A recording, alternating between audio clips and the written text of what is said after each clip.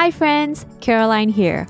Welcome to True Stories in Slow Vietnamese, brought to you by howtovietnamese.com. Vietnamese transcript is available in the description. You can also join How to Vietnamese Club to get the natural speed audio version with the full transcript and English translation. This story is about a man whose mansion almost turned into a secret wedding venue by a stranger.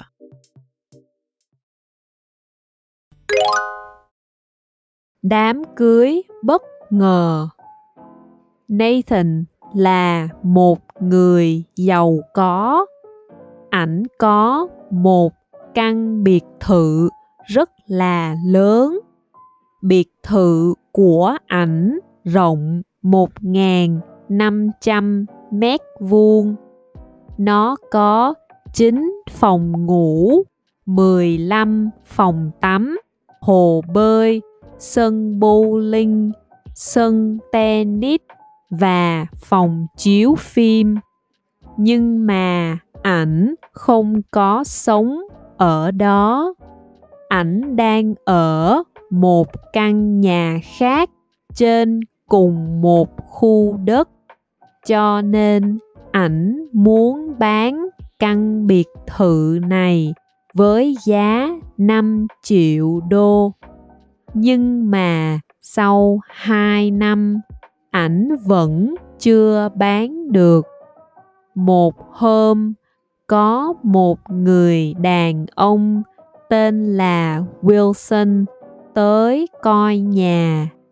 Anh ta có vẻ rất là thích nó.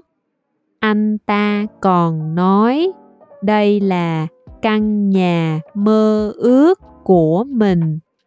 Nhưng sau đó lại không mua. Mấy tháng sau, Wilson liên tục gọi điện cho Nathan.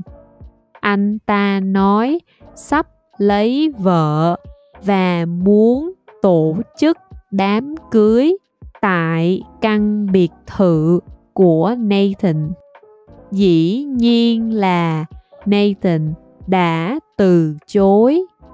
Vào một buổi sáng thứ Bảy, Nathan đột nhiên nhìn thấy Wilson và một người khác đang đứng trước cổng.